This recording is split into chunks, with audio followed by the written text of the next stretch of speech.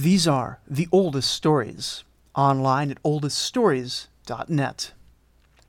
While Shaushka was speaking to her brother Teshub, the arrow of Lama sped and pierced Shaushka in her breast. A second arrow of Lama sped towards them. Teshub and Shaushka hastened the chariot forwards, but Lama's arrow pierced the axle so that they could no longer move. In the first tale of the Kumarbi cycle, Teshub defeats the agricultural god Kumarbi and takes the kingship of heaven. However, like Wile E. Coyote, Kumarbi always seems to have one more clever scheme to take down Teshub and reclaim his throne. Today's tale has lost its original opening. It begins as I just read to you, in the heat of the action. But even though this and our other tale today are fragmentary, there's still places where we can fill in the gaps to build a pretty good little story. These tales, the Song of Lama and the Song of Silver, both follow a pretty consistent little formula, as I think will become clear. And though modern scholars have a pretty canon set order that these stories occurred in, with Kumarbi at the front, then Lama, Silver, Hidamu, and Olikumi at the end, it seems pretty clear that these were not all written together or in any particular sequence. The Song of Kumarbi, which I read last time, is pretty clearly the origin story upon which these subsequent tales are built, and it seems that the writers of some of these stories were aware that they were operating within an established genre, making references to other Kumarbi tales. But, just like modern superhero tales, many different authors put their stamp on the hero, and there are even clear fragments of stories aside from the 5 that have survived in good enough shape to be read here. The point is, we shouldn't think of the Kumarbi cycle as a single canon of stories, but as a template out of which the Hurrians built stories. Which is a bit interesting, since we usually think of religious myths in the old days arriving pretty much exclusively out of the temples, usually with some ritual or religious significance attached to it. If you can recall the tale of Telipinu from episode 60, that was a story with substantial regional variation, but that variation arose as the result of what bad things had happened to the community, which the tale and the associated ritual was trying to correct. And thus, we can think that the audience for the story considered it to be true, either literally or symbolically, just as much as modern religious people consider their own religion to be true. However, with the Kumarbi cycle, it's much harder to see what the ritual context is. Perhaps the first tale, as a theogony, bore some merit in praising Teshub, acting as a particularly exciting hymn of praise. Or perhaps it had some symbolic value in its conflict between the heavenly gods and the underworld gods. Or perhaps, as some have suggested, it is a historical allegory for the 2 lineages fighting over a secular throne. But with these additional tales elaborating on the already established themes, it is possible that we have works which were written and preserved solely for entertainment value. I should stress that it isn't clear at all that this is the case, and at least in the original Hurrian context, it may have been different. But as the stories transferred into the Hittite records, which is where we find our surviving copies, whatever ritual context these tales may have had appears to have been removed, or has become a bit too subtle for modern folks removed from the ancient understandings of Hurrian culture to notice. And of course, by the time these tales entered into Greek culture, the old context seems to have been stripped away completely, and these tales turned into myths with completely different purposes. In any case, modern collections of the Kumarbi cycle tend to order the later tales in order of how strong the monster featured is. And so our first story is the Song of Lama. Already at this title, we have something of a mystery.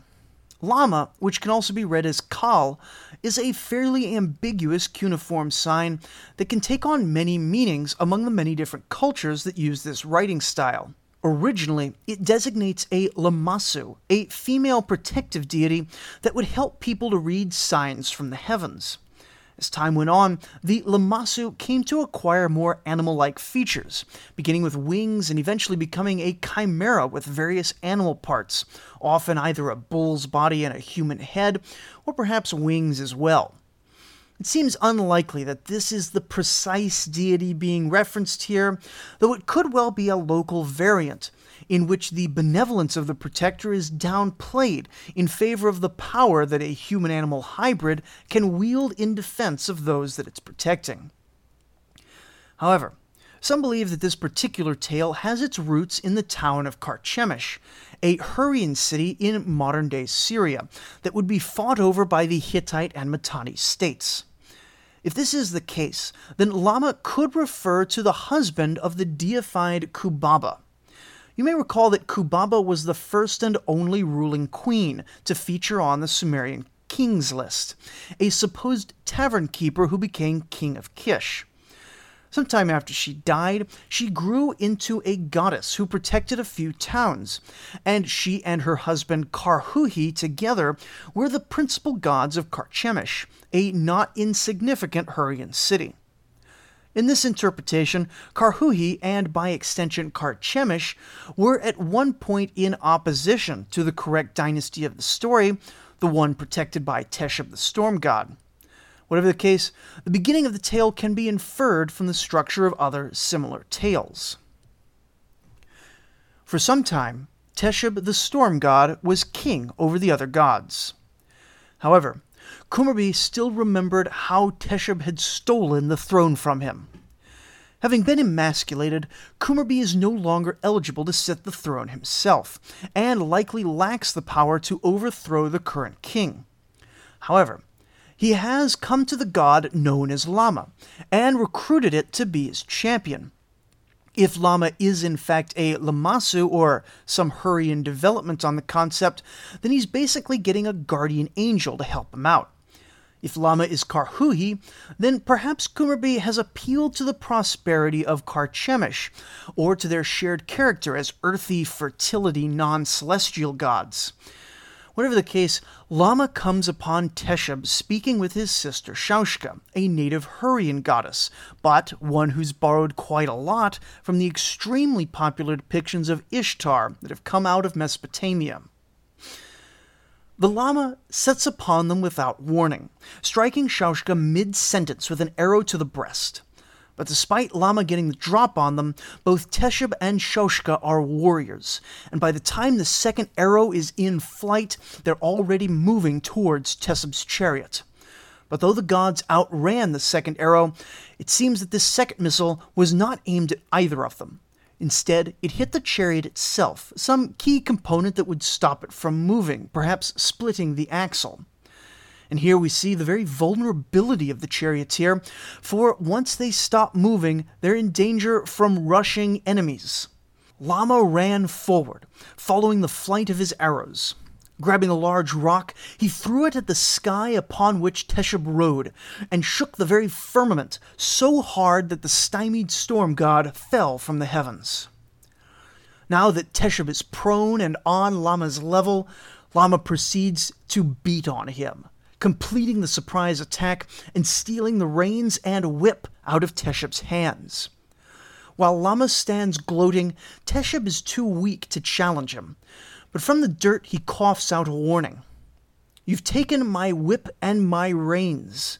These are sacred items, and they carry with them a great burden of kingship, one that you're not worthy of. Others will hold you to account for the obligations you're taking up." Teshub then spat out what seems to be a curse, crying that no mortal woman should henceforth eat of a sheep sacrificed to these objects. It seems that despite being fairly banal tools, the whip and reins were in fact gods in their own right, and recipients of ritual sacrifices, and disincentivizing these sacrifices would be a blow to Lama's kingship. Mortal men also receive an injunction, probably something similar, though the content is lost here. Both Teshub and Shaushka survive this encounter and scurry away to heal. Lama, meanwhile, heads to a place called the Kalistawara House, some sort of divine sanctuary where the various gods can meet. Here, he presents rain and whip before Ea and some of the other gods. It's curious to note that if this were a Mesopotamian story, the symbols of kingship on display would likely be a scepter and mace, the traditional tools of the Near Eastern king. But here, it's the tools of a charioteer that embody kingship, showing just how dominated by the noble Marianu chariot warriors the Hurrians are at this point. The Mitanni political structure may well extend no farther than demanding obedience to the Marianu charioteers, but that is simple and effective enough to have influenced depictions of the Hurrian gods themselves. What follows is mostly a discussion between Lama and Ea, in which Ea evaluates the fitness of Lama for the position of kingship. But, having the symbols of kingship in hand, it seems that Ea can find no valid reason to deny Lama what he's already won, despite appearing to have misgivings about Lama's character. Finally, Lama rejoices, for with Ea's words, Lama is now king in heaven, and he ascends into the sky to take up his throne. Once Lama gets there, he announces to the assembled peoples of heaven and earth that party time is now to commence. He eats, he drinks, he has quite a good time, and as he does so, the world falls into a deep peace. For 9 years, Lama was king in heaven, and in those years the wolves became vegetarians, cuddling at night with the sheep to keep them warm. All the cloth woven in the world was exceptionally beautiful. Everyone had great clothes. Everyone drank large quantities of alcohol, especially the premium Tawal and Walhi beers. It isn't clear what happens in the nighttime, but it seems to involve lots of butter, possibly for the extensive feasting, but also possibly for more advanced debauchery. Everyone within the gates of the cities was partying, and even out in the wilds, the mountain streams flowed with beer and wine. The valleys and rivers flowed with more alcohol, and all the humans of the mortal realm were well off. Mankind was fully content with their lives. Now, it turns out that being fully content with your life is actually a terrible, terrible thing. Now that there was nothing but continuous partying, humanity neglected their religious rituals and stopped sacrificing to the gods. Even up in heaven, the various rituals that the gods themselves perform were being ignored.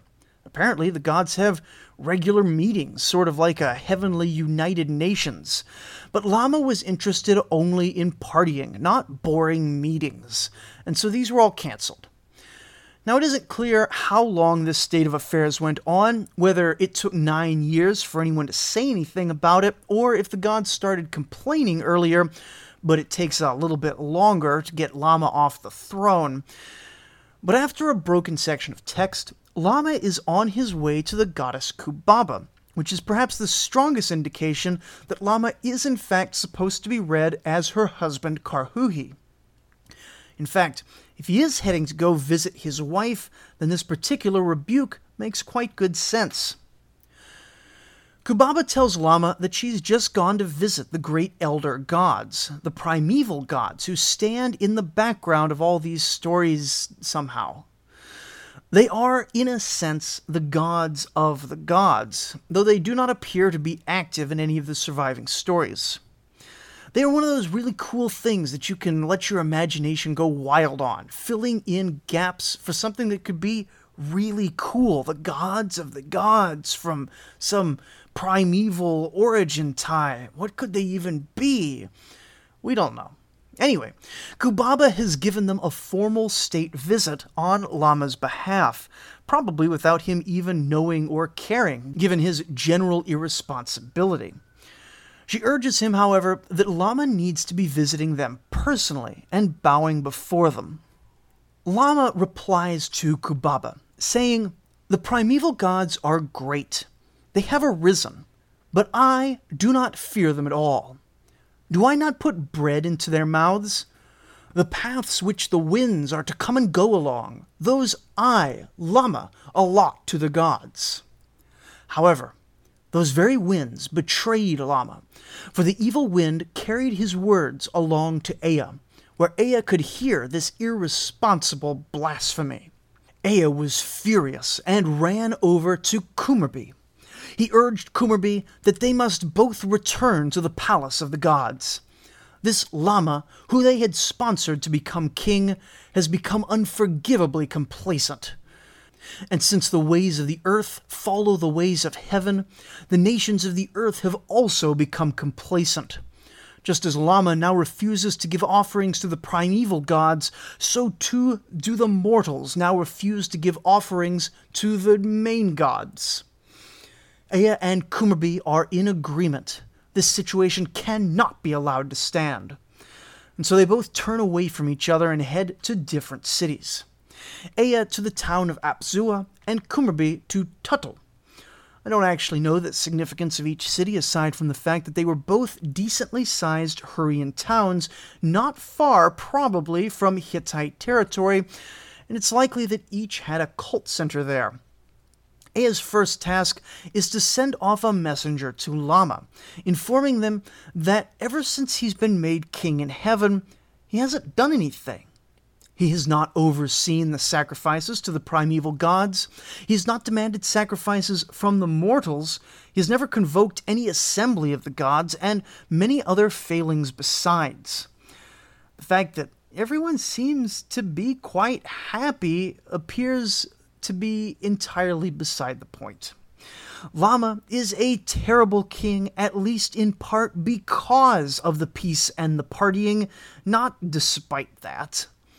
Oddly, when the messenger went to Lama and delivered Ea's rebuke, my translation says that Lama heard Ea's words and began to rejoice within himself. I have no idea why Lama would be happy to get this news. It seems likely that there's an error somewhere in the text I have, either a misreading of the clay tablet or an error on the tablet itself. In any case, Ea then spoke to his vizier named Izumi, and told him to go down to the dark earth and to speak to Ea's brother, Nara-Napsara, and to deliver a message. Lama, Ea's message began, has made me angry, and so I've deposed him from the kingship in heaven. Ea's message then repeats the charge of complacency and neglect of divine duties. But of course, simply declaring the king to be illegitimate is not enough, and the message continued, Nara, my brother, hear me. Mobilize all of the animals of the earth, and build a great army of nature, and assemble upon Mount Nasalma, and upon Lama's head we will rain destruction. Now, at this point, what remains of the story is damaged, with large chunks missing and only fragmentary sentences remaining. That says we can still put a little bit together, a tale of triumph here at the end. It isn't clear where Kumarbi goes, but it is possible that he heads over to where Teshub has been hiding for the past 9 years.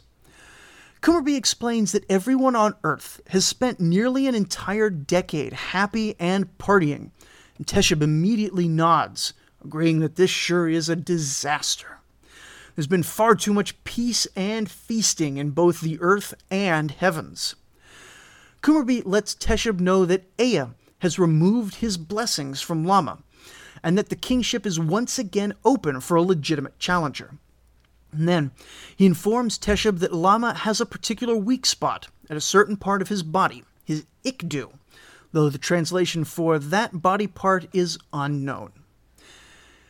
With this information, and the implicit or perhaps explicit blessing of the other gods, Teshub calls up his buddy Ninurta, who is of course the god of action heroes, the most awesome of Sumerian gods, and it's quite nice to see him here, even though we don't actually hear from him. They rise up to assault Lama. Then, in a great and epic battle, Lama is defeated. His Ikdu gets cut up, and his body is trampled by Teshub or Ninurta's chariot. But gods don't typically die in Near Eastern myth, and once Lama is at Teshub's mercy, and Teshub has regained the throne of heaven, Lama gets on his knees and begs Teshub for mercy. Lama cries out that in former days he had certain ritual duties and a certain place in the cosmic order that was somehow essential for the harmony of heaven and earth. Thankfully, Teshub showed mercy on Lama in exchange for his undying loyalty, granting him the position in heaven that he had once possessed. Lama drank from the cup offered by Teshub, confirming his status as a vassal god, and the situation of heaven has successfully returned to what it had been before all this, and to what it presumably was for a Hurrian worshipper. But just because all is right in heaven doesn't mean that Kumarbi still isn't looking to upset the apple cart. And in our next story, he makes another attempt. This one is called the Song of Silver, and it's unique because though it's extremely fragmentary, one of the fragments that does survive is the opening, in pretty good condition. All the stories may have opened with similar formulations, and it's a telling look at the monster of the week. It begins, among Teshub, the sun god, Shaushka, Nineveh's queen, and all the gods. No one worships him, though his power is greater than their power. His word is greater than their word. His wisdom is greater than their wisdom. His battle glory is greater than theirs. It is Silver the Fine of whom I sing. Wise men, the introduction explains, told me the tale of the fatherless boy. It did not previously exist in writing. Long ago, Silver's tale had disappeared, and the people did not know his splendor. Heroic men ran to battle. Abundance did not exist. Grain did not grow. The people went hungry. And the introductory fragment ends on this. Apparently, it's pretty terrible not to know Silver's story. You won't have any abundance unless you listen to the end of this podcast. It may at first seem odd that Silver is explicitly built up as being stronger and greater than the primary gods. But if you think about it, this makes sense. After all, how do you build up excitement for a Superman villain? You announce that this new villain is stronger than Superman himself. We all know that Superman, or in this case the main gods, will win in the end. But to fight and defeat a foe stronger than yourself is always the better story. Perhaps more interesting is the sideways claim that this story may have been completely made up. Now, it can be hard for modern literate people such as myself to really get into the head of an oral culture, and it may legitimately be that this tale existed in oral tradition and only now for the first time is being preserved into clay. But I think that there is a chance that the scribe's emphasis on how no one at all recognizes or remembers Silver is a little wink at the audience that what follows could be a purely fictional tale, not a religious one that should inspire anyone at all to begin worshipping Silver. But the identity of Silver, like the identity of Lama in the previous story, is a bit of a story in itself. The word itself is written just like the metal silver. There is no special character which usually accompanies the name of a god, telling us that Silver is not actually divine. He could be a regular human with a god for a father, a demigod with boosted powers, not unlike Gilgamesh or the Greek Hercules. There are also some scholars who take it literally and think Silver is an anthropomorphic lump of metal. In this view, his name is not just a name, which would in any case be a pretty strange name among Near Eastern cultures, but a description of what he literally is. This sounds odd. How does Silver, the metal, walk around and do human things? But it isn't really that different in principle from fairy tales about anthropomorphic talking animals. We've already seen plenty of tales about weapons and wagons talking just in this cycle itself. And next week we'll be seeing a lump of rock attempting to defeat the gods. So it isn't that far out of the range of possibility. The next fragment we have concerns Silver's birth. We don't know who his mother is. Her name does not survive anywhere that we have. But our best guess is that she was a mortal woman who had been impregnated by Kumarbi. While relations between gods and humans are much rarer in Near Eastern myth than in the famously philandering Greek tales, we do have a model for it in the myth of Ilyanka, covered in a bonus episode some months back. In that tale, the Hittite storm god married a beggar's daughter, specifically for the purpose of creating a mortal champion who would have the strength to get vengeance on the god's behalf. It's likely that this was Kumarbi's plan as well, giving birth to a demigod warrior who will go and seize the kingship and secure the throne for Kumarbi's line. The birth itself sounds incredibly difficult, with Silver only coming after 10 months in the womb, and the mother's tears flowing like streams from the pain. We don't know how much is missing after the birth, but our next scene sees young Silver playing in the streets with another boy. Apparently all the poor kids hang out together, and Silver is nothing if not a poor kid. The other boys irritated Silver, so he grabs a stick and smacks the boy with it. The fatherless boy cries out and says, "Why are you hitting me, Silver? That wasn't nice at all. You are a fatherless child just like the rest of us."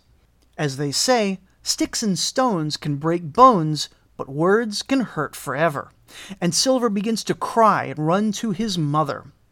He cries to his mother, saying that the boys in the street called him fatherless, and said he was only hitting them because they defied him. Which, goodness me, Silver must be quite the chap, hitting the little boys because they won't do what he tells them. After a bit of blubbering, he says to his mother, "I struck a boy with a stick, and he spoke evil words to me. Wah, wah, wah." To me, this seems like a perfectly reasonable series of events, but having been around some young children lately, I can see that their understanding of cause and effect is, in fact, often impaired. But the point of all this is to let us know that Silver is living in a single-parent household with his mother. Also, it is an early indication that he really likes to beat people with sticks. Whether the missing fragments tell us who is his father or not, Silver has not yet learned that truth, and is only now encountering his fatherless condition for the first time. His mother calms down the weeping Silver, and once things get settled, Silver asks his mother where his father is. She gives an evasive answer, and so Silver smacks his mother with the stick that's still in his hand. His mother is unimpressed and takes the stick away from him, snapping, "Do not hit me, Silver." Patriarchy or not, hitting your mother with a stick is always a bad move. Still, though, it was, in this case at least, partially effective, for his mother does end up telling him about his father. "Your father," she tells him, "is Kumarbi, patriarch and patron of the city of Urkesh. He watches over the people of Urkesh and lives in that city. He is a just and fair god, watching over the oaths of the land. Your brother is Teshub, who is king in heaven and king of all the land, the mighty storm god. Your sister is Shaushka, who is the divine queen of the city of Nineveh. You have no cause to fear any god except your father, for he is the one with the power to rile up enemy lands and wild animals to destroy that which he finds displeasing." Silver listened to this in stunned silence, overawed by the sudden revelation. There was no question of what he must do. He immediately walked out of that house as soon as his mother had stopped speaking and walked to the city of Urkesh. But when Silver arrives there, he finds that while Kumarbi's temple is certainly present and maintained in the highest opulence, his father is actually out wandering the hills for whatever reason. What happens next occurs in a gap, and so is a bit obscure. But it seems that when Silver is finally reunited with his absentee father, things don't go so well. Silver realizes that not only is he descended from a god, he's actually supremely powerful. Hitting orphans on the street with sticks is nothing compared to what Silver can really do, and soon he and his father have a falling out. Silver proves that he's more powerful than his father, beating the tar out of him, and before anyone knows what's coming, Silver is at the doorstep of Teshub, king in heaven. Unlike Lama, Silver is not going around asking anyone permission for any kingship. Silver smacks Teshub right off his throne, beating up anyone who challenges him. We're missing a lot of what happens in Silver's violent rise to power, but it seems he confronted a wide number of gods. Having defeated one whose name isn't preserved, we have an order to send the defeated god into exile down into the dark earth, where he must be beaten with a stick until he becomes compliant. With this, a large number of gods came to the heavenly palace to offer submission to Silver. The new king looked at these losers and began passing judgment on them, a generally harsh set of sentences meant to bring them into fuller compliance and violently cement his dominance over heaven. In this manner, Silver seized power with both hands. Having seized power, the next thing he seized was his spear. Spear in hand, he vaults up to the sky, grabbing sun and moon with his free hand and pulls them down from the heavens. Shaken and with a spear in the face, sun and moon were the next to bow and give reverence to Silver. They plead for mercy, begging him not to kill them. "We are the lights of heaven and earth. We are the torches of what lands you govern. If you strike us down, you will be forced to rule over lands covered in darkness." Fortunately, in this case, Silver's heart had some love in it for the sun and moon, and he took pity on them. The fragment ends there, so we don't really know what became of these two, though presumably they got along just fine, since the sun and the moon are still in the sky right now. In our next fragment, we see Teshub sitting in a room with his brother Tasmisu. Apparently, not only was Teshub beaten, but he made a pretty poor showing of himself during the fight with Silver, having been so overpowered that he appeared to be completely unresisting. Tasmisu asks his brother, "Have you lost the ability to thunder, brother? Do you not know how to fight? Can you believe this nonsense? Silver has become the king, and now he drives all the gods like a harsh slaver, whipping us all into line with his wooden stick." But Teshub rebukes Tasmisu, saying, "You need to calm yourself. Let's sit and have dinner. Eating may improve your mood and allow us to look at this situation rationally. Our father An could not defeat Silver at full strength. Now that we're all weakened beneath his rod, how are we supposed to find victory?" Neither had a good answer to that, but each took the other by the hand, and they set out, two brothers, on a quest to find victory against the god who had caused so much damage to the world order. They arrive at Silver's city and enter into his throne room. Teshub and Tasmisu are terrified of Silver. They know they can't beat him. They know that probably the combined might of all the gods can't beat him. But most likely, the two brothers battle Silver once again, and once again, the two brothers fail. But in the end, Teshub is victorious. Whether through battle, trickery, or both, Silver is deposed from his heavenly throne, and the cosmos is returned to Teshub's rule. How did the storm god manage to defeat this unbeatable foe? What sort of vulnerability did they find in the greatest of opponents? No one has any idea, because the tablet which recorded the climax of this story is lost.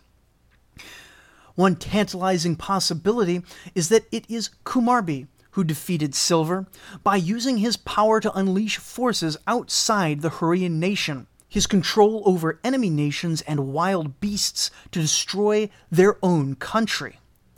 If this is the case, it could suggest that the story has its roots in a particularly dark time, when much of the Hurrian nation was overrun by invaders, battered by natural forces, and oppressed by a cruel king. Only with the defeat of Silver's kingdom could Teshub finally pull down the brutal tyrant. However, this is speculation based on the slimmest of threads, and we don't really know what happens.